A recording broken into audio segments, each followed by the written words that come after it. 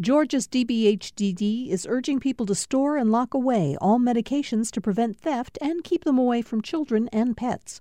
Old medications can be disposed at Dropbox locations. Dropbox locations can be found at opioidresponse.info.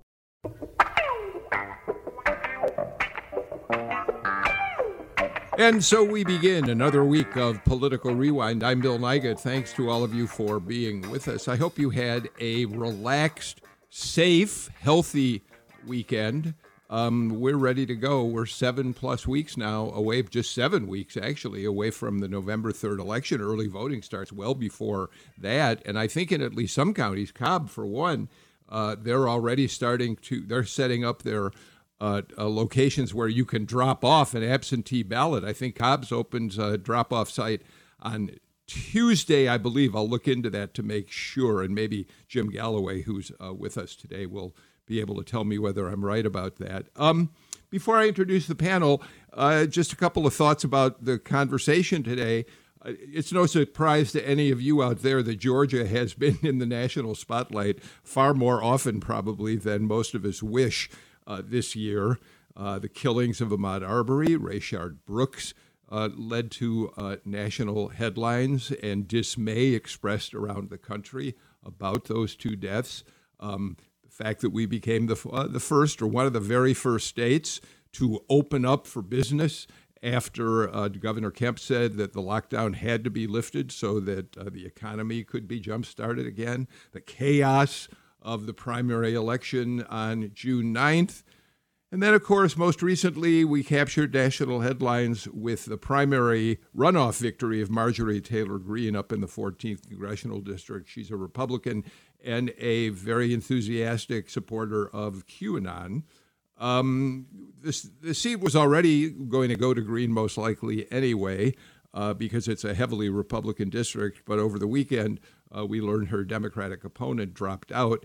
We're going to talk about that in a little while and what it means to have Greene headed to Congress. And you heard it in our headlines at the very top of the show. We're winding down the census here, and Georgia has one of the lowest response rates in the country. We're tied for second to last, and there are huge implications to not having a more complete census count. We'll talk a little bit about that as well. So, having said all that, let's get to our panel. It's Monday. Jim Galloway, my partner on the show on Mondays and Fridays, lead political writer for the Atlanta Journal-Constitution. You read him on Wednesdays and Sundays in the Dead Tree edition of the paper, and he oversees the Political Insider blog at ajc.com. Hey, Jim, it's we're really getting down to it, Jim. Yeah. And if I'm not mistaken, we have now spent an official 6 months in quarantine, is it? Is that true? You know what? Yes, it is. I have a sign up on my wall that I keep adding to, and I just, while the introduction was being put up week 26 this week, sheltering in place. Half a year, Jim. That's astonishing. Yeah. And to answer your question, Brad Raffensperger, the Secretary of State, says ballots are going to begin to hit voters. They'll be pushed out of the company that's putting together the ballots on September 18th. That's this week. Oh, okay. So the ballots will be available, and people will be getting them, and we'll be able to turn them in relatively quickly. Okay. Thank you for clarifying that. Patricia Murphy is with us again today. Patricia is a journalist, a columnist for Roll Call. Her columns are syndicated there. She's also been posting columns in USA Today a bit, and writes for Garden and Gun, the fun part of her job, getting to write feature pieces for that wonderful, wonderful culture magazine out of Charleston, South Carolina. Patricia, how are you holding up? You've got your boys at home with you, I assume, or are they going to school? What's the situation there at your house? We are doing a little bit of in-person school, a little bit of at-home school. We've learned a lot from the spring, mostly that we need our teachers desperately. And I think, honestly, I do think the teachers in schools have learned a lot from the spring. And so there's been a major focus on improving that experience for everybody. And I give them all the credit in the world. And I can't say enough about our teachers and our principals and God love you. Thank you so much. So yes, we're doing great. Thank you. Well, we're glad to have you with us today. Professor Audrey Haynes, Dr. Audrey Haynes, Professor of Political Science at the University of Georgia, back with us again today. You know, if you listen to the show regularly, that among other things, Dr. Haynes created the Applied Politics program at UGA, which trains students, prepares them, really, for careers in politics. And Audrey, you're teaching that class again this semester in person, right? Yes, under our new HighFlex program. And I would also note that it is our 5th anniversary. So we're celebrating all of the students who have gone through the program and are now working in politics across the state and the nation. Congratulations on that 5th anniversary. Although, Galloway, I don't know if we really want to praise her for putting all those people out into the political community out there. Well, at least they're coming out a little more educated. That's right. There you go. No, really, congratulations, Audrey. That's wonderful. Thank you. That's great. And thank you for being here. We are also really thrilled to welcome for the first time to Political Rewind Dr. Kurt Young. He is a political science professor and the chair of the political science department at Clark Atlanta University. Dr. Young, you did your undergraduate work, I think, at University of Florida, which Galloway and Audrey Haynes will not hold against you for right now, at least. And you came to Atlanta where you did your PhD work right here at Clark Atlanta. Is that right? Absolutely, and I'm going to hold everybody to that. Everyone heard it public, right? They're not going to hold that against me. So, yes, I did. I completed my graduate studies here at Clark Atlanta University, both in the Department of Political Science, and I did my MA work in African and African American Studies, is what it was called at that time. Left and taught for almost 10 years at University of Central Florida down in Orlando, and came back to be chair back in 2013. Happy to be back. Well, you're working. Let me ask you one quick question about your work. I was looking at your website, and you have a reference to the fact that you are working on a project called the Atlanta School of Black Political Science. That's an interesting thing. What does that mean exactly? Oh, I appreciate you asking that question. So, you may recall, I'm going to try to sum this up in a nutshell. You may recall maybe back in the 1960s and the 70s, you saw the emergence of black studies movements in the various disciplines, right? So you would see the emergence of a type of black studies approach to history, black studies approach to sociology. At that time, you see the rise of an association called the Association of Black Psychologists. Well, the same thing happened in political science. You had the emergence of what some refer to as a new discipline or emerging discipline within the ranks of political science, which of course is multidisciplinary, right? You have many different subfields, as Aubrey would attest, in the discipline. And so what you saw emerging at Clark Atlanta University at that time, Atlanta University, was a specific focus of the graduate program in general and the doctoral program in particular, led by our dear chair at the time, Mac H. Jones, who's retired now, still here in the Atlanta area.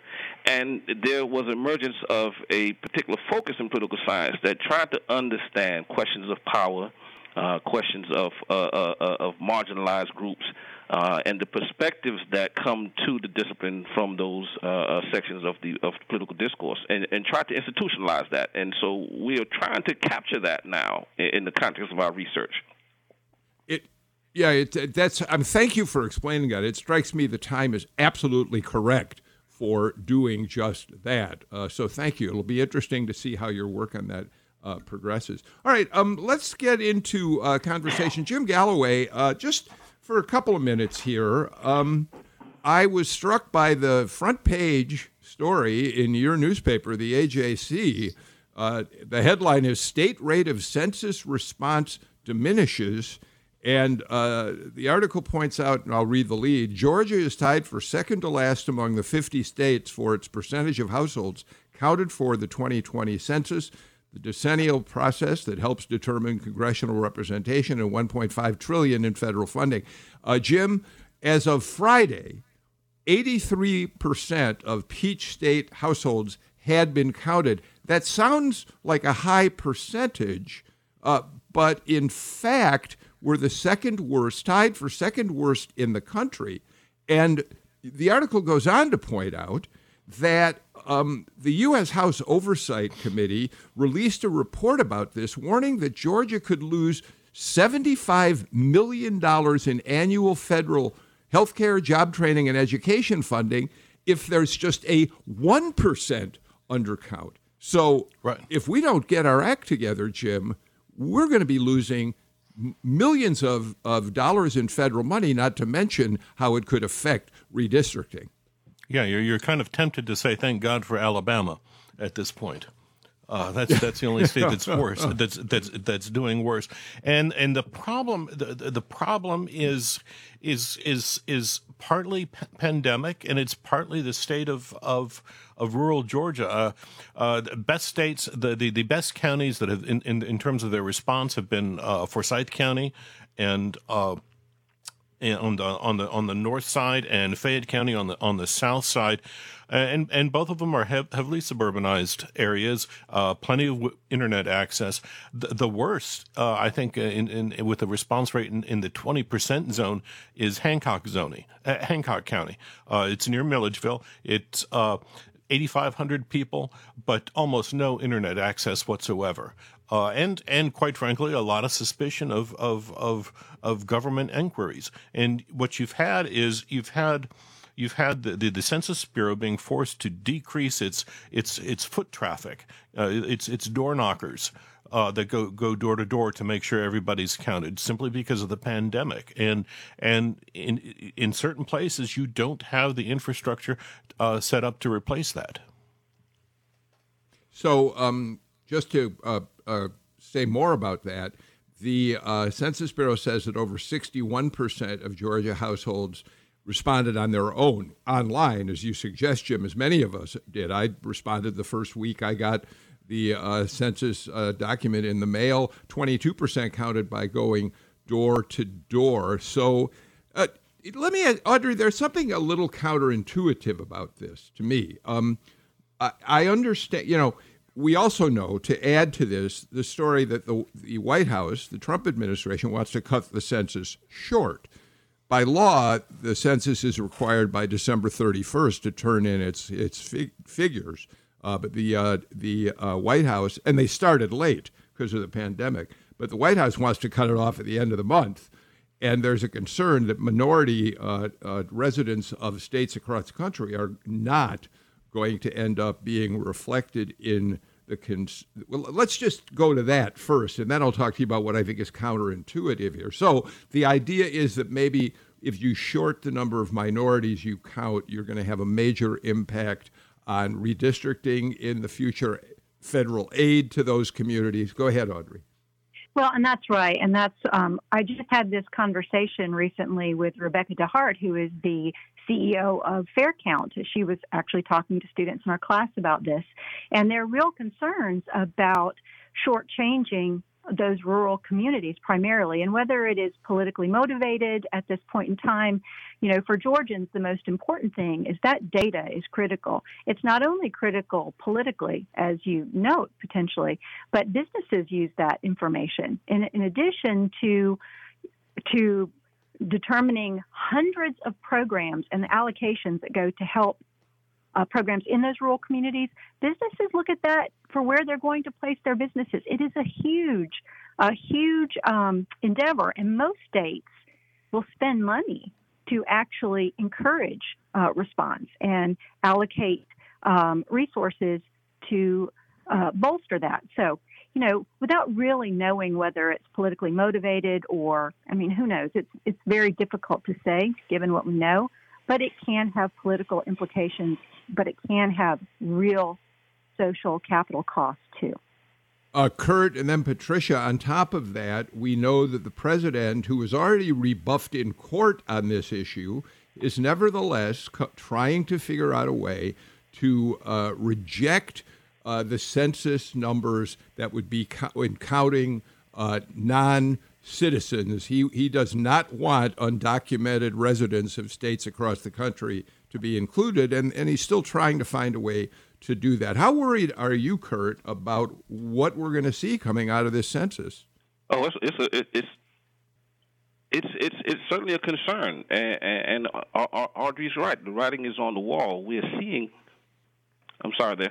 Yeah, Audrey's right. The writing is on the wall. We can kind of tell where this is heading, and the efforts coming out of Washington to identify certain segments of the American population, documented or otherwise, who ordinarily would be calculated in the census count.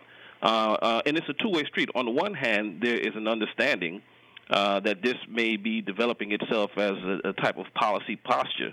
And at the same time, the policy, or at least the articulation of the policy, resonates in those communities, right?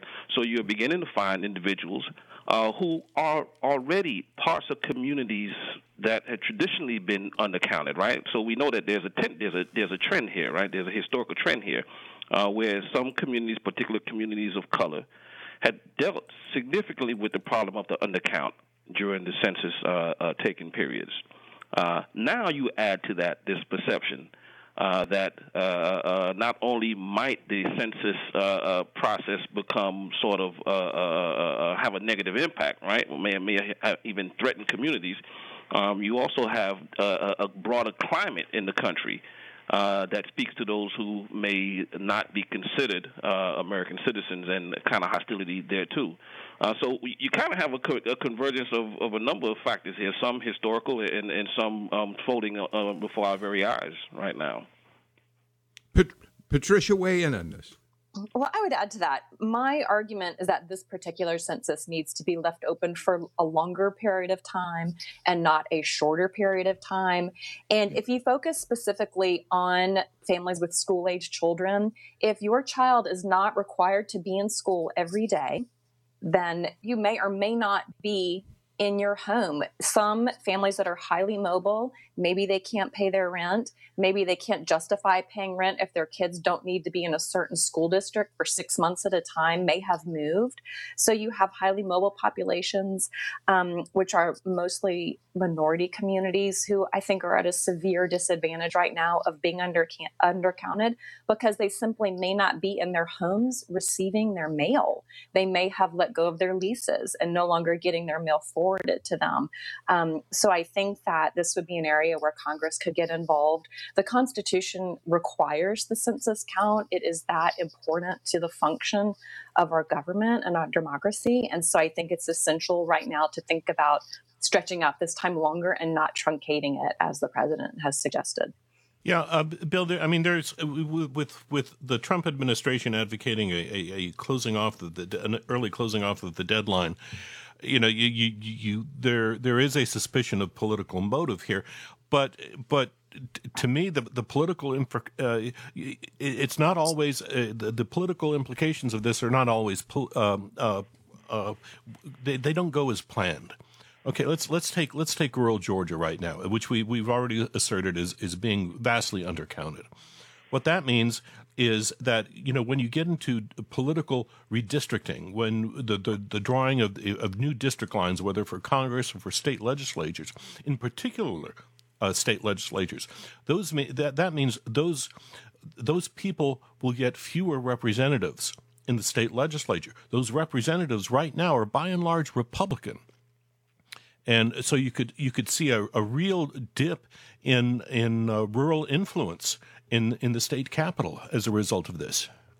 Mr. Galloway, you just described why I was suggesting there was a counterintuitive factor involved in the administration trying to shut it off sooner. It is rural communities, Trump communities, which could end up being underrepresented. Although, Kurt, it is certainly also true that urban minority communities could pay a price if they're not counted either, Kurt. Right, and it becomes a calculation. I think Jim's point is well taken. It becomes a calculation. Let's play it out. If indeed we know that the policy may result in an undercount in rural areas, but an estimated increasingly larger undercount in urban areas or other areas that are perceived to be the bastion of the political opposition, then one could make the case that it is a risk worth taking. It is a type of give and take that may necessarily achieve the ultimate goal, right? Because I think there are a number of goals at play here. One of them has to do with a type of minimizing the access to the political apparatus by those who are considered to be non-citizens or undocumented. But there's also a long-term view as to how the country one envisions actually manifests itself. All right, let's move on from that. We'll check back. Amelia and Sam and I are talking about getting a census show on the air sometime relatively soon, and we are going to work toward that. Excuse me, but let's move on to another subject. Patricia Murphy, as I said in the introduction to the show, we've a lot of attention paid to the 14th District congressional race where QAnon advocate Marjorie Taylor Greene appears to be headed to Congress. It's obviously a very red district. There's no reason to think a Democrat could win up there. But Kevin Van Osdol, the Democrat who was in the general election contest against her, made it even less likely a Democrat could find any way to slow her down when he announced this weekend he was dropping out of the race. It's a peculiar story. He's dropping out. He's going through a divorce. His wife apparently is getting custody of the house, and he's decided to move in with parents, I think, out of state, and therefore can't continue to have a plausible campaign. So it's, first of all, Patricia, it's just a really odd situation. Well, it was so odd and made even more odd. This news broke at the end of the week in the afternoon, and his initial, Mr. Van Osdol's initial statement said, "I can't tell you why I'm dropping out. It will only ever be known to me and my family. And other than that, it's personal, and that's all I can say." And so immediately, conspiracy theories, because this entire race has been framed by conspiracy theories it exploded on Twitter and said he's been threatened, his family's been threatened, he's been threatened by QAnon, what's going on? And so he did find himself in need of coming out and saying, okay, well, I'm sure this probably was personally embarrassing. Well, actually, I'm getting divorced. I have to move out. I can't afford another house. I'm moving in with family. It's out of state. In that statement, also his campaign aide said he thought about trying to run from out of state, and they said, no, that's really not going to be possible. So the scramble now, the Democrats are trying to figure out, can they do a write-in? Can you do anything? You can't have his name come off that ballot. That's not legal. And I think for Marjorie Taylor Greene at this point, everything she says from here on out will determine her future and the future of how that district fares in Congress. She did immediately reach out to him, to Mr. Van Osdol on Twitter and say, best wishes to you. She needs at this point to pivot very quickly to becoming a serious, respectable, and dependable representative for that district, because it would be up to Republicans to seat her on committees, to give that district full representation.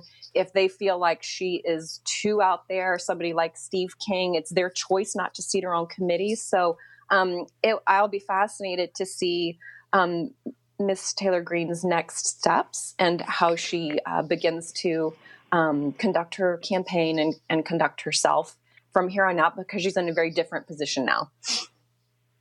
Audrey, I think Patricia makes yeah, go ahead. You just go ahead.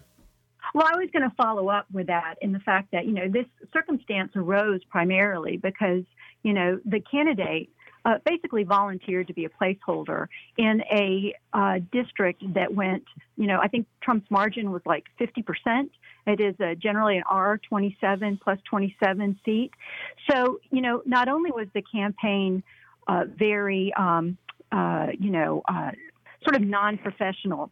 But there was no money initially until actually Marjorie Taylor Greene won, and then there was an influx of money that came in. But, they didn't really plan for this because the timing is awful for the Democratic Party. In fact, we've seen the deadline for a write-in candidate is over. The deadline to actually replace him on the ballot has passed. So basically, you're going to have, again, as everyone is saying, Marjorie Taylor Greene as the only candidate who is competing on the ballot. And people have responded to that. In fact, Representative Collins, who's also running for the Senate seat, was one of the first ones to tweet and congratulate her for that office as the winner. But I also want to add, this is not something. Patricia makes a good point about will she pivot? She did send out a nice tweet, and there have been a couple of indications that she's questioning parts of QAnon conspiracy. But at the same time, there are other QAnon-linked candidates who have won their primaries in places like Florida and California. So she's not in isolation. And Trump has even said something like, those QAnon people, hey, they like me, so they can't be all bad, right? So we'll have to watch and see what happens. Well, more than that, the president congratulated Marjorie Taylor Greene, said she was a rising star. Jim Galloway, so it's one thing. I think this point about how she now starts talking about the issues that Patricia brought up and Audrey seconded really does become important for one reason. It strikes me it is one thing for the minority leader, Kevin McCarthy, in the heat of an election campaign to be relatively benign in the way he speaks about her. But in January, when the election is over, I understand House members never stop running, but nevertheless, in January, Kevin McCarthy's approach to her could change if she continues with this kind of wild conspiracy scenario that QAnon has, and he may not be as willing, having won re-election himself, to be quite as open to her having a decent committee assignment. You think I'm right about that? Yeah. I think you are. But let me make a couple of quick points. On the same day that this happened, which was 9/11, by the way, and she has been a 9/11 doubter in the past. But Tom Graves announced that he was resigning his office, his seat in the 14th district almost immediately, and this kind of contributed to the conspiracy theories that jumped up immediately. So that seat will be vacant for 2 or 3 months before Greene is sworn in. The other thing, look, Van Osdol was a rookie politician. He didn't have any funding, but what he did was he continued.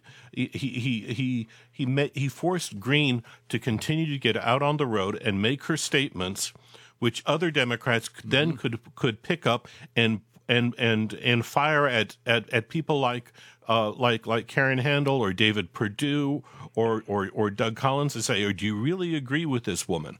And make them answer for her.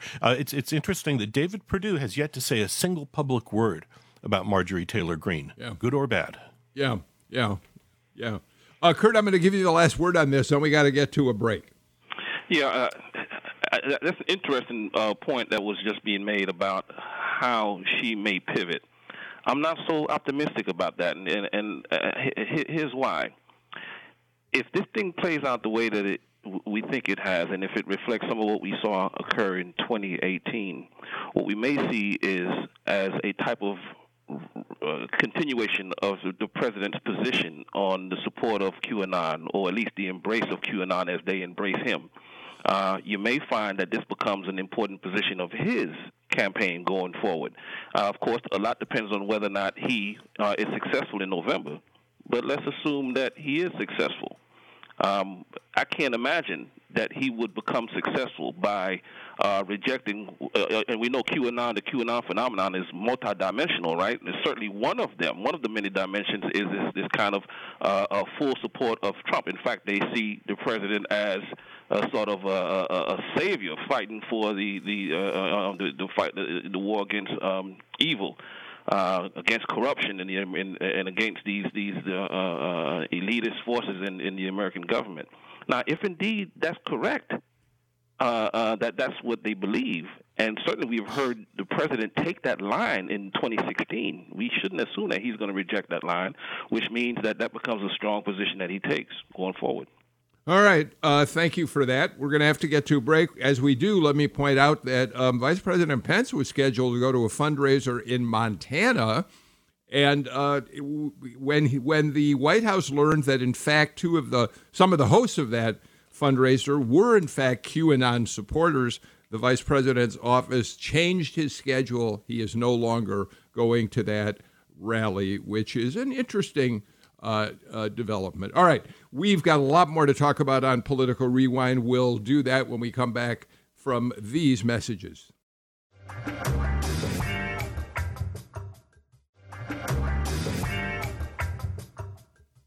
Patricia Murphy, Dr. Audrey Haynes, Dr. Kurt Young, and Professor Jim Galloway, Professor of Journalistic Knowledge of Politics. Jim Galloway with me today. Jim, Amy Totenberg, federal judge Amy Totenberg, has been in the center of there are any number of lawsuits, as we know, surrounding the election coming up in November. And by the way, tomorrow we're going to devote an entire show to talking about what's going on with the lawsuits and all the other issues surrounding our election moving forward. Mark Nisi, the AJC reporter who's been covering those things very closely, will be with us. And so will our own Stephen Fowler, who also has been on top of this, will be a couple of the people who will join us for that show. And you're going to hear a lot about what's happening in very specific detail. But, Jim, in the meantime, let's talk about what Amy Totenberg did. Amy Totenberg has a lawsuit in front of her, which is pretty broad in scope. One of the things, probably the most dramatic thing it's asking for, is that the state abandon the brand new computers and vote with hand-marked ballots. That's not likely to happen. Totenberg has rejected that idea previously, but she did say that she may very well insist that precincts, polling places around the state, all have paper copies of voter information, registration information, that sort of thing, perhaps even updated to show whether they in fact voted absentee. I'm not quite sure how current those voter papers might be, Jim. Right. I think what you'll remember last week that Secretary of State Brad Raffensperger got up in a press conference at the state capitol and said we had 1,000 people who had cast double ballots. Well, I mean, and it turns out the Secretary of State's office is somewhat conceding this point that what happens is that say you have mailed in your absentee ballot, but you don't know whether it's actually been counted. So you go to your precinct on election day. They're supposed to look you up on this database and say and tell you whether you voted or not. And if you haven't, well, then if it says you haven't, then you go ahead and cast your vote. There's questions as to whether that database is accessible. Again, we're talking about internet access in all of Georgia, immediately accessible, and whether it's also updated. And Raffensperger's people said they are going to try to do a better job of making sure that the poll workers are educated in how to deal with that. And I think what Judge Totenberg was suggesting is, well, get a hard copy to every precinct. It's not that hard. You hit print. And you just feed the paper, and suddenly you have a list of all the voters in your area. So that would seem to me to be a reasonable backup right there. Yes, I totally agree with what Jim is saying too. I mean, the positive is that from the Secretary of State's office, it seems that they are trying to be responsive in this case, and I would argue that Judge Totenberg has really invested a lot of time and effort and research, and her rulings have a lot of validity to them. And, in the past we've had paper copies. I mean, I remember voting. I'm old enough to remember when we would go to your voting precinct and they would look up your name in a big sheet of a pad of paper, and there you are. So it's not something that is egregiously difficult to do. and it is a positive compromise, I believe. And it's not happening in a vacuum, right? Although we know the members of the judiciary must always maintain some level of separation from the political forces of the moment. But this is not happening in a vacuum. On the one hand, there is the what would you say post-2016 voter suppression discussion that's only going to continue to manifest itself, and then at the same time, there's an increasing discussion around doubts about the legitimacy of the election coming up. And so this is a serious discussion. And as you started the program, Bill, we run the risk of having the state of Georgia once again in the spotlight for some not so glorious reasons. Yeah, I think also we have to just think about the recent history of the long lines that we've seen of what voters have had to stand through 5-6 hours, which is totally crazy. I think this would, first of all, just give poll workers a speedy tool. It's so easy, just look you up. It's not hard. And then also, when the president himself has suggested, if you don't think your ballot got there, just go do it in person. You know, it was his idea. But it's not the craziest idea in the world. You can imagine people saying, the mail's slow. I don't know if it got there. I've been told this is the most important election of my lifetime. Democracy's on the line. I'm just going to go make sure it happens. That's not felonious, and it's not out of the bounds of a logical thought process. So I think this would give poll workers the tools to make sure that does not happen if it's already been counted. We want everyone's votes counted. And it would also give people a sense of knowing, oh, good, you've already got my ballot. Great. You know, this is simple, seems like cheap, easy. Seems easy to me. Yes, I want to add, too, that, you know, we have seen some positive things happen in the state as well. And one of them is that unlike some states like Ohio, where the legislature is resistant to online absentee ballot requests, we got that. You know, we just got that, and I recall when the Secretary of State's office was, testing it out. That is a very positive step for the state, and another area where they're being more responsive than a lot of other states are being at this point in time. Okay, I want to move on, but really quickly, Jim. The other thing that I find sort of interesting about Judge Totenberg's language, again, she's done this more than once, is to say she's kind of made it clear that this argument that the computer machines that are being used, that the voting rights groups say we should go back to paper balloting. She's never said she thinks that's a bad idea. What she keeps saying is, well, it's too close to an election to do it. I mean, it's interesting that she's kind of left the door open on computer balloting versus paper balloting. Right. It's not. I mean, she's not making a policy decision. She's making a logistical decision here, and yes. the idea that you would suddenly switch to yet another form of voting. I mean, this was supposed to be all voting machine. This time last year, we've switched to paper ballots with the absentees, and now we've got a hybrid system. To think that you're gonna dump a multi-million-dollar system is kind of far-fetched, and quite frankly, judges don't like to go that deep into the doings of the legislature. This was a legislative decision, a formal vote by the state legislature. So I don't think she wants. Judges don't like to overturn things like that. Yeah. All right, Jim, as long as you got the ball in your court, just let's spend a couple minutes on I thought a really interesting story that our friend Charlie Hazlett, who writes the blog Trouble in God's Country, put up last week.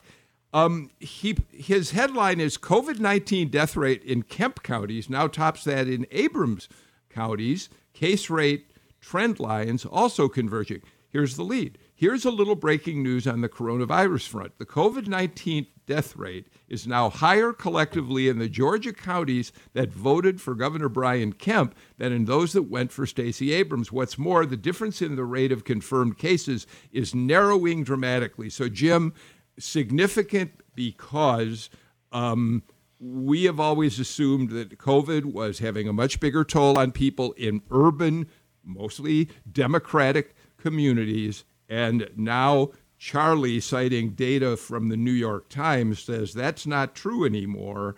It's more widespread now in red areas of the state. What are the implications of that?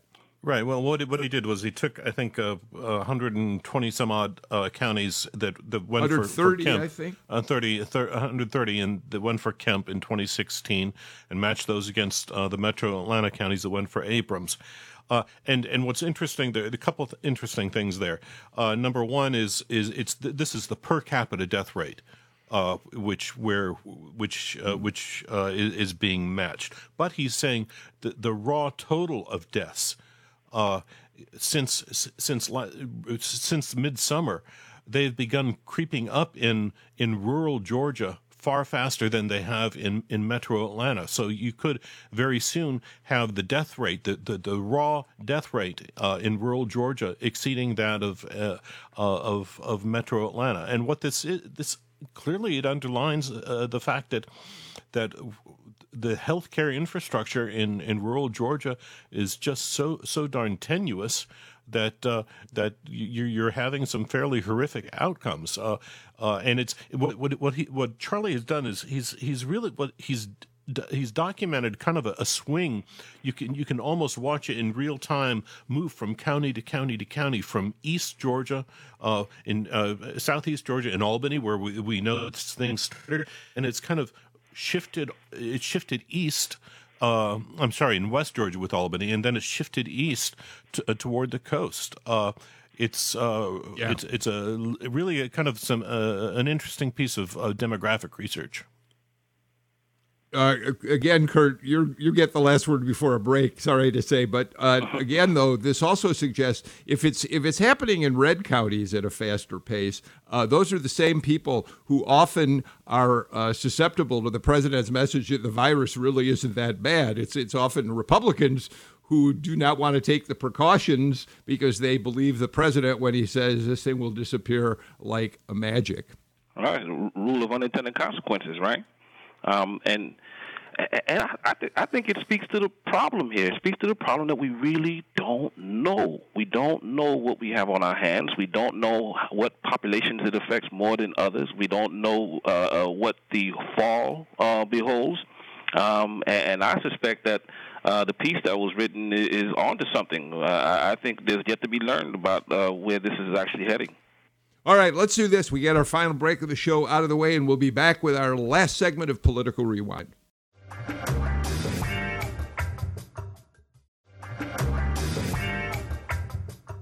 Patricia Murphy, an interesting story sprung up around Republican State Representative Chuck Efstration from up in Gwinnett County, Decula. He won a lot of praise, justifiably so, for sponsoring and working hard to pass the hate crimes bill, which finally, after many years of sitting without anybody wanting to pass, well, without being able to find a majority to pass it, he finally managed to make that happen, and he won praise from Democrats and Republicans alike. But suddenly, now, he's facing some pretty strong criticism because, as you know, he has been sending out or putting up online campaign materials that show him posed with people like Calvin Smyre, the Democratic leader of the House, the Legislative Black Caucus chair, Karen Bennett. He's made the suggestions they support his House race against the Democrat Nikita Hemingway. So he got praise from them. But now there's a lot of anger on the Democratic side that Efstration is trying to create the impression that he has their support in what could be a pretty hot state legislative race up there, yes? Yes, he is in a contested seat in a rapidly changing county. So you think about the needle that Efstration has to thread and keep his Republican voters, but also certainly be reaching out to Democrats. He'll need Democrats to vote for him. And he legitimately certainly was the leader on that hate crimes bill. He introduced it well before the Ahmaud Arbery case that ended up speeding its passage. And he has been a leader on other bills that I think the minority community has worked with him on, and certainly did praise his legislative work, Calvin Smyre in particular, in the NAACP, because that was important legislation. But to use a person's likeness, to use their picture and a quote from them on campaign materials without their permission is not illegal, but it's not good politics, because that person is going to come out and say, hey, I don't endorse this person. So I look at that as an unforced error, although maybe he did get his point across by saying, hey, now everybody knows I sponsored this bill and it was important to the minority community. But it certainly has invited criticism where it just wasn't necessary. And Jim, Chuck's been on our show. We've praised him for his work on issues like that. But you point out something, too. You point out that if Strachan does win re-election to that seat, he's very adamant now about working on getting rid of the citizen's arrest statute in Georgia. And he's going to need the support of people like Calvin Smyre, of people like Karen Bennett, to advance that bill. And if he's really irritated them over his campaign strategy here, he might have some serious fences to mend. Right. It's not only citizens arrest, but the stand your ground statute that Georgia has. Yeah. There are a lot of concern arising out of the Ahmaud Arbery case that require addressing, and it could get very, very ticklish, especially if Democrats make some substantial gains in the General Assembly in November. The other thing, but at some point you do have to sit back and just marvel at what's going on here in Gwinnett. A bastion of white Republican politics, and suddenly you have a politician realize that he needs a biracial alliance to win. That's you can't see anything but good in that, I think. Yeah. Yeah. By the way, Nikita Hemingway will be on our show on Friday, since F. Strachan's done it as well. Audrey, real quick. Well, I was going to say, Jim's absolutely right, and we're seeing that not only in F. Strachan's district, but in other places across the state, too. I have been astonished at some of the commercials that I've seen from state representatives that are avoiding controversial issues. We see it around our area as well. So that's a trend and indicative of what's going on in the state. All right, we're running low on time, but I want to ask you, Kurt, about another story that I read actually in the AJC that I thought was interesting. The state election board has kind of wrapped the knuckles of a Republican voter in Roswell who walked into his polling place wearing a MAGA hat, a red MAGA hat, on Election Day, in violation, the state board said, of the regulations which prevent campaigning at a polling place. He's not being fined. There's no other punishment, but he's being sent a letter advising him that what he did is illegal. Okay, it's a tiny little story, but Kurt, I just can see a November 3rd wave of MAGA hats going to. This story is going to spark an army of MAGA hat-wearing voters going to polling places, don't you think? You read my mind. I was thinking this is a sign of what we will see in November. You can bet your bottom dollar on it. Even though, as you mentioned properly, it was just a slight tap on his wrist, right? But even that could make a martyr out of someone in the heightened political climate that we're in right now. So he could become a symbol of a kind of resistance where really there is no full-blown resistance taking place, right? Yeah, I think it's a sign of what's yet to come. Patricia. What I thought was fascinating. Oh, sorry. Go ahead. No, you go ahead. Oh, I was just going to say it was a 3-1 decision by the board, and it was the Democrat who stood up for the MAGA hat because he said, "What? It's just a hat. What's the big deal?" I think this is an important piece of voter education. I always knew that you can't stand there with a big MAGA sign and say "Vote for Trump." I actually did not know you can't wear campaign hats or shirts or anything like that and not be in violation of Georgia law. So I think it's a good learning opportunity, but it may be lost on some people. Galloway, I can see Democrats having poll watchers grabbing MAGA hats off the heads of voters. I don't mean to laugh about it, but as if we don't have enough troubles with what we're going to face November 3rd, Jim.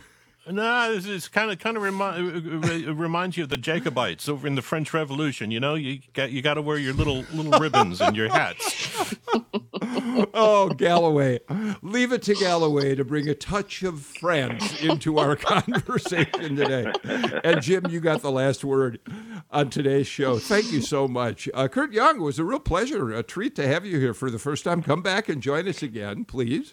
Absolutely, Bill. Patricia, you know we always love having you and Audrey Haynes on the show, and I hope to see a lot of you between now and Election Day. Galloway, you're back with me on Friday, and I look forward to that show. Tomorrow we're talking, as I said, going to lay out all of the issues surrounding, or many of the issues surrounding our election upcoming with Mark Nisi and Stephen Fowler, and Tamar Hallerman will be here as well. Should be a good show. Till then, I'm Bill Nigut. Please take care, stay healthy, wear a mask, get a flu shot, for goodness sake. See you tomorrow.